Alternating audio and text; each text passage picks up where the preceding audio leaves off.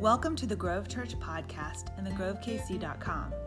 Our mission as a church is to encourage people to discover true treasure in Jesus Christ. We hope you find today's teaching helpful and encouraging. Thanks for joining us.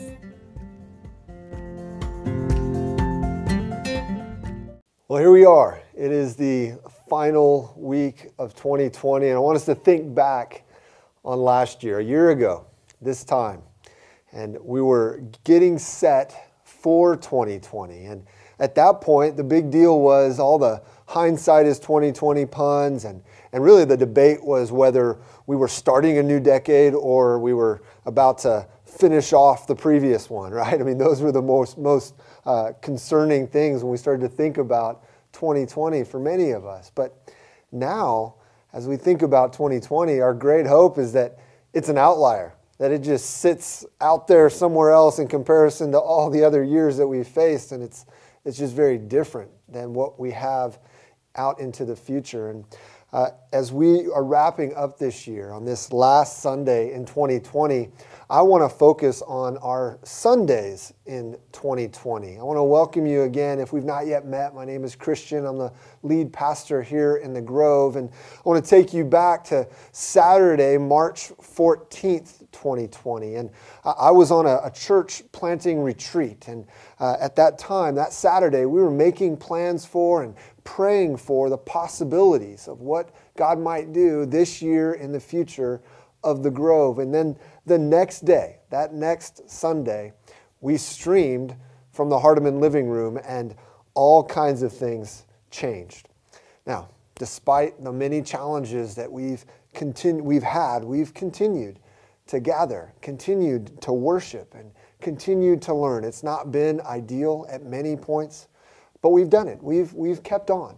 And so today, again, I want to look back on what we've learned on Sundays this year. You say, well, why? Well, we've already dealt with that. Well, I think a couple of reasons. One, we all tend to learn things and then move past them. I know I'm guilty of this just as much as anybody. I have to preach sermons each week, and if I'm not careful, I just skip past all those things. I just do it and then move to the next thing. And it's good for us to slow down and really think back on what have we been learning.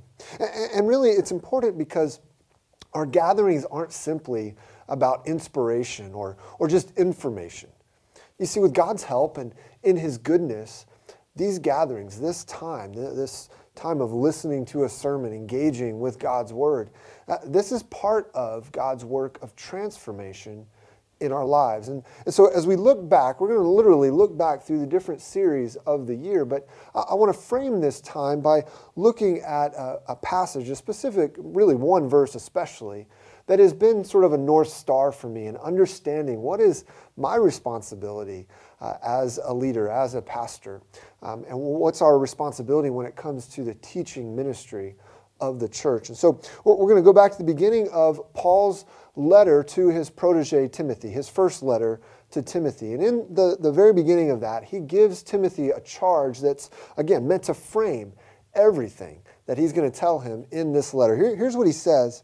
He says, I urged you when I went to Macedonia, remain in Ephesus so that you may instruct certain people not to teach false doctrine or to pay attention to myths and endless genealogies. These promote empty speculations rather than God's plan, which operates by faith. Okay? So what's happened here is he's telling Timothy, make sure your teaching doesn't do certain things.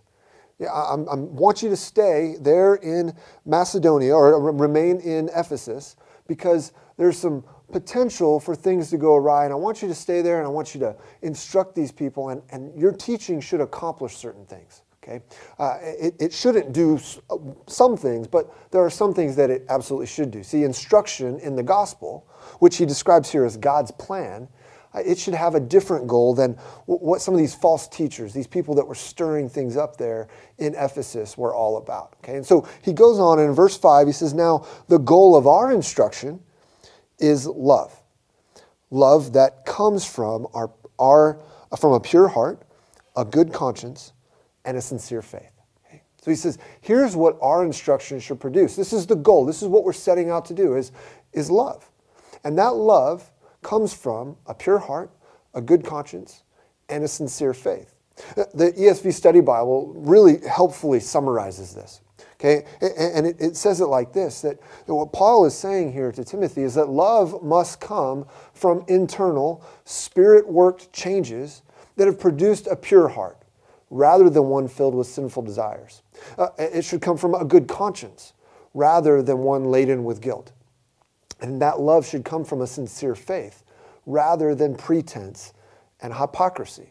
Okay, so a pure heart, right? That's different than a divided heart, a heart that doesn't really want the things of God. Now, we all still, until we meet Jesus again, we all have a certain way in which our hearts are still pulled towards things that we shouldn't want.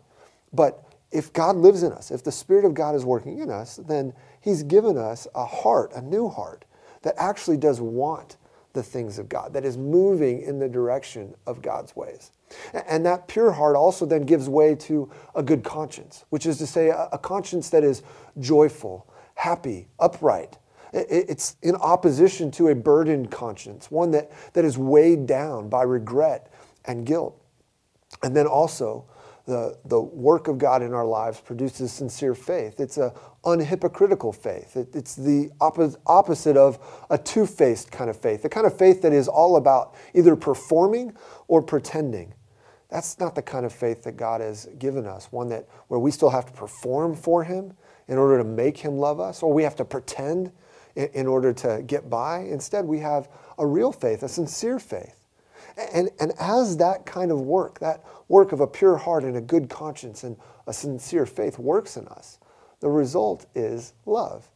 And so as we teach, as we come together to learn on Sundays, we're really, that's what we're seeking, is not, again, just inspiration to feel good for a next few hours or for a next few days, not just information that will make us get puffed up and think, oh, I know some really good spiritual, religious, Christian things, but instead it's meant to move us in love for God and love for others. And so with that kind of, with that goal in mind, right, the goal that the gospel, the glory of the blessed God, that good news about Him would shape us. With that in mind, I want us to look back at what we've learned over the past year, right? How have we set out to grow in this kind of pure, good, and sincerely faithful love? And so I want to walk us back. We're going to go back to January. And when we got started in January, we started with a sermon series called Dear Future Self. Okay, this was a series about habits and self-control. And what we said in this series, throughout those 4 weeks or so of that series, is that we can love God and others through the Spirit-powered development of self-control. And one of the key ideas of that series is with this in mind, that the Spirit is what produces self-control. We said that your future self is the result of how you control your present self, right? The kinds of things I do today impact who I become tomorrow. And so we were talking about this idea of my future self and how God wants us to learn self-control today and the impact that will have for tomorrow. And we said that self-control really requires surrendering control, because once again, this is something that the Spirit of God produces in us. And we went on, and as we studied self-control in the Bible, we realized that it involves being really 4 things in particular: being sober, just really aware of what's going on, being able to see things rightly. Being restrained, it means keeping back from certain things. It means being balanced, not getting our perspective out of whack or making the wrong things big things, or little things seem really big, or really important things, minimizing those. And we said that self-control also involves being mastered. It means that there are these really important things that God wants to do in us, and He says, I want you to be mastered by a few key important ideas in terms of what He cares about. And to that end, then, we said that self-control involves both resisting and embracing. We are called to resist certain pulls and also embrace certain things. Embrace what is excellent and praiseworthy, what is really, truly good. And so as we seek to cultivate self-control through the help of God in us, we are both resisting and embracing certain things. And so then, as we are being shaped into this kind of person, we're reminded again that helps us to love others. As we develop in self-control, we are becoming, in the words of Sir Alec Patterson, masters of ourselves, that we may be servants of others. And so self-control was really meant to help us learn how to serve others better. It's intended to do that. So we did Dear Future Self, and that took us through the month of January. And then as the calendar ticked on, we went to February and then all the way through April with this series, In the Fire. And in the Fire, we went through the book of Daniel. And the book of Daniel showed us that we love God and others as we recognize that we are exiles. It was just a reminder that as Christ followers, we are exiles. We're made for something more. This world, as it is not all there is. And so in the meantime, we journey. We journey in this world. And we have to learn, as we saw in the life of Daniel and his friends as they were exiled in Babylon, we see that we have to learn to walk this line between compromising with the world and then outright rebelling or rejecting the hope that those that are far from God can be redeemed, right? That's the two poles. One is to compromise and make it out to be this idea that really we don't have to live any different if we follow God in his ways. That's one pole. But the other pole is to just reject those people who don't walk in God's ways in such a way that then it looks like redemption is really not possible for people who are far from God. Instead, we walk the line between those two things, between compromise and that kind of rebellion. And really, if you look at the book of Daniel, there's all kinds of things going on there. We said, though, the big idea of the book is found in Daniel 5:21.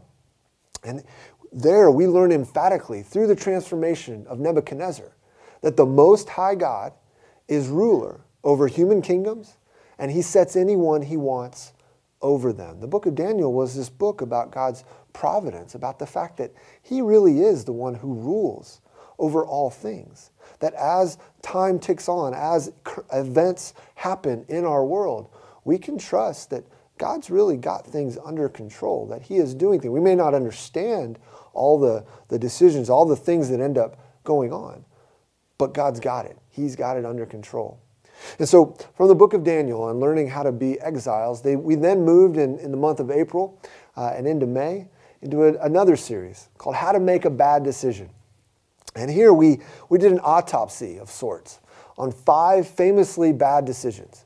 And we did that in order to learn to love God and others by avoiding these errors in bad decision making. We said the 5 errors were this, or the 6 errors were these: thinking short term, refusing wise counsel, giving in to people pressure, ditching discernment, factoring God out, and then making yourself vulnerable. That when we do those things, we're setting ourselves up for bad decisions. Instead, as we went through that series, we said that we should want to make decisions that are highlighted by the opposites. Instead, we want to make decisions highlighted by walking with the wise and highlighted by learning to take a sip of a situation. Maybe you remember that acronym. To take a sip of a situation is to see the situation, identify what kind of situation is this, and then project what will come of the different options, of the different decisions that I could make in that situation, given the kind of situation that it is.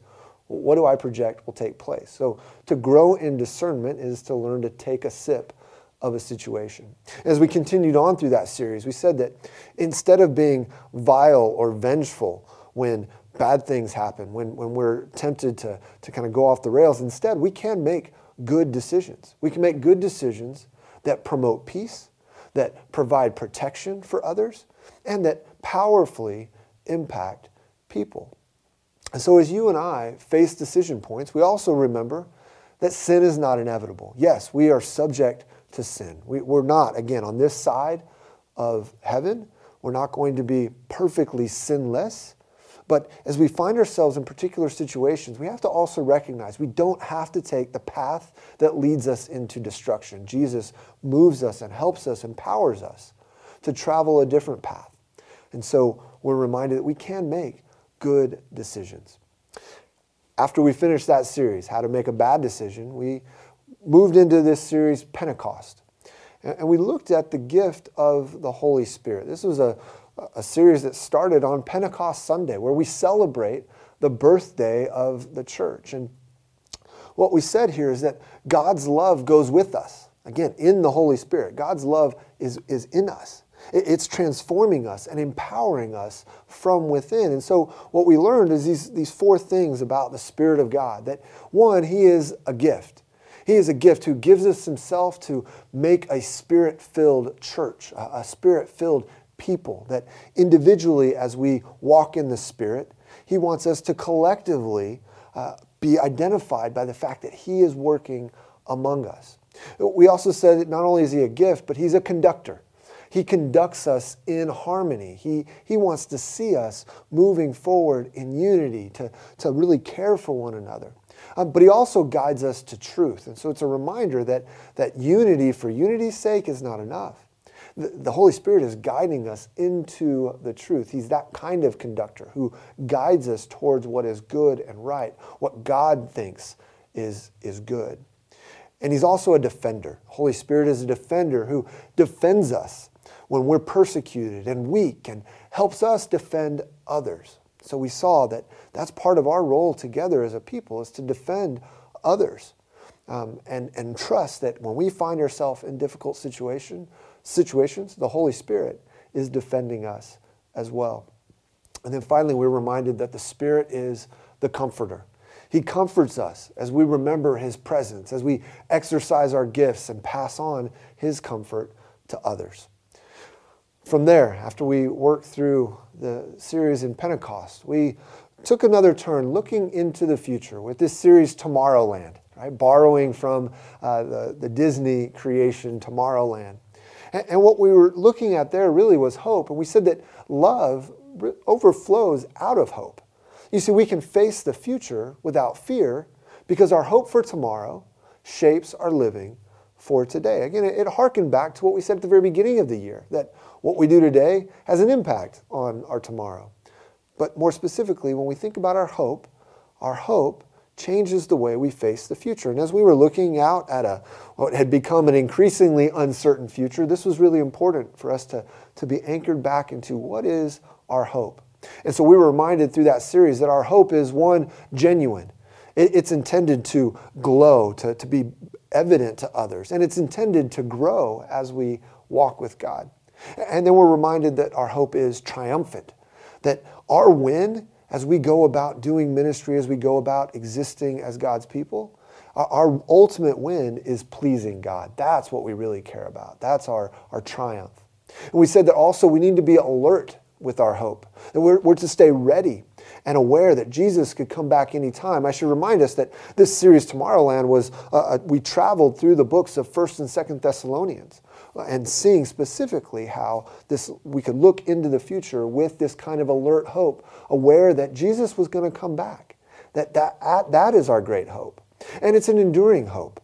And so we're supposed to invest wisely with the hope we've received, to realize that the hope we have is eternal. So what can we do now that has an impact for eternity? And then also recognize that our hope is an accurate hope. We said that and saw that there is mystery in our hope. We don't know all of how things are going to go down as far as timelines and dates. But what we're supposed to really do is make sure that we stand firm on faith facts, the things that God has made super clear to us, rather than standing on speculation. Our hope is meant to be accurate where God has given us clear facts. And then we said that this is to be a diligent hope. That just as God is diligent to stick by us, we are diligent to continue the mission and in our commitment to one another. We're to stick that out, to stick together and be diligent to see the mission move forward. From there, we moved into August and we talked a little bit more specifically about our mission in terms of what does that mission look like right in our neighborhoods. We did this series called Staycation. And there we saw that love means viewing life's interruptions as opportunities, just like Jesus did. And so we saw that in Jesus' life, people were welcome interruptions. And so we also, as we follow Jesus, we can welcome interruptions into our life, just like Jesus does. And then we said that part of then doing that is to bless others on purpose, to really be intentional about how we bless others. We look specifically at kids, and we said that kids are not just part of the kingdom of God, but the way God works in childlike faith is meant to be a pattern for us to follow. And we have an obligation to help our kids understand the importance of God's kingdom, to bless them intentionally. And then we looked at limiting limits. We said that we are limited. We're limited in our resources and the things we can accomplish just individually. And so that means that sometimes we have to step away. We need rest. We need time with the Lord to empower our ministry. But it also means that as He calls us forward, there's times that we're called to step up, to step beyond our comfort zone.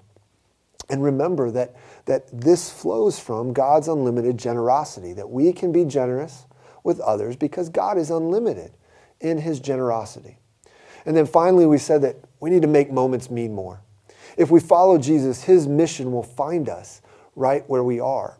And so how do we, when the opportunities come, how do we move those opportunities beyond just the obvious? How do we take just an average, normal conversation and leverage it for the sake of the gospel to begin to point people to Jesus? Maybe in very subtle ways, but still to point them to the fact that we have a hope, just like we've been talking about all year, that goes far beyond our circumstances and the difficulties that we're facing in the day-to-day. We made our way into fall, and in September we did a series called Asking for a Friend, understanding that very often we come across people who have questions. And we said this, that Christianity is reasonable, and it's reasonable to question it. But the great fact is that God loves us enough to address our questions. And so we can try to do the same for others. And so we looked at some key questions. We said, one question that people might ask is, aren't we better off without religion? And the answer is that Christianity has benefited this world in untold ways. But we also recognize as His followers that Jesus is never going to stop leading us beyond what's reasonable. Right? As we follow Him, as His followers, we're going to be called into uncomfortable situations, just like we looked at again back in that staycation series. Second question was, how can you take the Bible literally? Now, we said that we take the Bible seriously because of the evidence, but we take the Bible literally. In other words, we read it in its context. We read it according to the kind of literature that it is in each individual book. But we do that because it all points to Jesus. There's this incredible coherence, this cohesiveness to the Bible. It's all one unified story that's intended to reveal to us who God is. It's God speaking to us, and it all points us to Jesus. The third question was, hasn't science disproved Christianity? And we looked and we realized that the Bible tells us this is God's world, so it should be stewarded. We have a responsibility with this world. We can't treat it like it really doesn't matter. And we also recognize that because this world is not God, because God and what He creates are different, we can study it. So science is a good thing. In fact, modern science finds its foundations in a Christian worldview, right? Because God created something and He's separate from it, so it allows for us to study the world that He's created. And we said that ultimately the best study of this world opens our eyes to the reality of redemption. The world, God's creation, is meant to point us to Him. It's to declare the glory of God. And so science is not anti-Christian, and Christians shouldn't be anti-science, because science actually is a gift from God when handled rightly. And finally, the last question was, doesn't the Bible condone slavery? And we said that Christianity undermines slavery, absolutely, but it does it in a way that is contrary to expectation. It's a subversive kind of undermining. And then we said that our lives as Christ followers should be marked by freedom and point the way to the one who secured it. Again, it was a great series of good questions that really can be helpful for us as we wrestle with the realities of our faith. And then the largest part of our fall was spent going back to the basics with a series called the Gospel Primer. We went back to these basics to grow in what we called gospel fluency, the ability to see, speak, live, and enjoy the gospel in every area of life. And so we looked at a number of things in terms of what is the gospel and what is the story of God and how does our story show God to be the hero. We learned how to listen with gospel intentionality, to learn to listen to God's questions and also learn to ask questions of others. We saw 4 eternal truths that God is great and glorious, good and gracious, and how those truths shape the way we operate in this world, how we think about our own trials and setbacks as well as our victories. And then we learned to look at the gospel through 2 lenses. One, that the power of the gospel is salvation, but then the purpose of the gospel is restoration. And then finally we wrapped up looking at our gospel identity, that God forms us into a family of missionary servants. It was a good reminder of a lot of what we talked about in that Pentecost series. And then we saw these gospel rhythms, that the gospel isn't one more thing to add to our lives, but it's the one thing that can transform every part of our lives.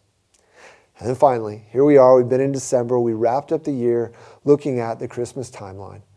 And we saw that God's loving wisdom is displayed in the way He does things in history. And that's what Christmas shows us, that hope happens in history. It happens in the hassle and it grows in our habits. We saw that peace brings wholeness, that is a guardian and a ruler in our lives. That joy is found in a Savior, not in ourself or our circumstances. And that the love of God shows up, again, in His timing. He will do what's needed. He will do what He's promised. And He will make up for whatever has been lost as we follow Him. And so, we can love as we have been loved. We're called to this kind of love that, again, comes from a sincere faith, a good conscience, and a pure heart. It's that kind of love. And so I want to remind us, 1 John 4, 9 through 11, that we're told that just as God has loved us, so we also are to love one another. That's the kind of love we're called to, which brings us full circle, right? That's what we've been setting out to do this year and every year. Because the aim of our charge, the aim of my charge, the aim of our teaching is that we will grow in being the kind of people who really do love as we ourselves have been loved by God. And so as we wrap up, I want to give you some steps. And the steps are in the form of some questions. You have them there if you have the listening guide, which you can access on the website. These are questions to ask yourself as you wrap up 2020. And I want to encourage you to take a quiet time before the year is out, or maybe at the very beginning, whenever you've got the time, take 10, 15 minutes and work through these questions. Maybe it'll take you longer, but set a timer, give yourself some time, and think through these 4 questions. The first one, and these relate back to what we looked at in 1 Timothy 1:5. And so ask, where am I having a hard time trusting that God and His desires are best for me? Right? If I have a pure heart understands that God and His desires are what are really best. So where am I having a hard time trusting that God and His desires are best for me? And the second question, what is getting in the way of living joyfully? Right? A good conscience, a clean conscience should allow us to have joy. We shouldn't be weighed down by some kind of guilt or regret. So ask yourself, am I weighed down in some way? Is there something getting in the way of me moving forward with the Lord because of guilt or regret? Take some time and really think about that. And obviously in all these questions, ask the Lord to help you understand the answers to these questions. And the third thing here is think about this statement. My actions don't match my beliefs. You think about that statement and ask yourself, what is the first thing that comes to mind when I consider that statement for myself? Right? Don't try to think of every single way where things might not match up. But what's the first thing that strikes you? Maybe that's what God is calling you to address with Him. He wants to lead you forward in victory. He wants to lead you forward in growing, in walking in His ways. So I would encourage you to consider that. And then finally, as we think about the kind of love that comes out of a sincere faith and a good conscience and a pure heart, reflect on 1 Corinthians 13, 4 through 7. Take some time and read through that slowly. It's a pretty famous passage there, but slow read through that. And ask yourself, how does my love for others need a tune-up? And ask God to help you in whatever things He reveals as you do that. I want to thank you for the ways in which we've all pulled together this year, the ways in which we've been learning. And I want to exhort us all to continue to grow in this kind of love for one another and love for God as we make our way into 2021. Let's pray together. Father, we do thank you for the gift of 2020. We recognize that it has been difficult on so many levels, and yet you have been good and you've been faithful. And even when things haven't happened the way we would have liked to see them happen in many ways, we can trust that your plan is best. We can trust that as things move forward, ultimately, good will come to your people as we trust you. So help us. Help us to grow as a people who love out of a pure heart and a good conscience and a sincere faith. We need you, Lord. We thank you for the ways in which you have instructed us this year. And we ask for your help as we make our way into a new year. In Jesus' name, amen.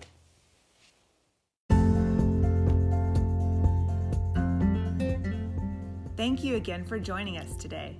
We pray that you were encouraged by the message and equipped to take your next step with Jesus. Visit us online at thegrovekc.com for more ways to connect with us, and join us again next week for another podcast from the Grove Church. Have a great day.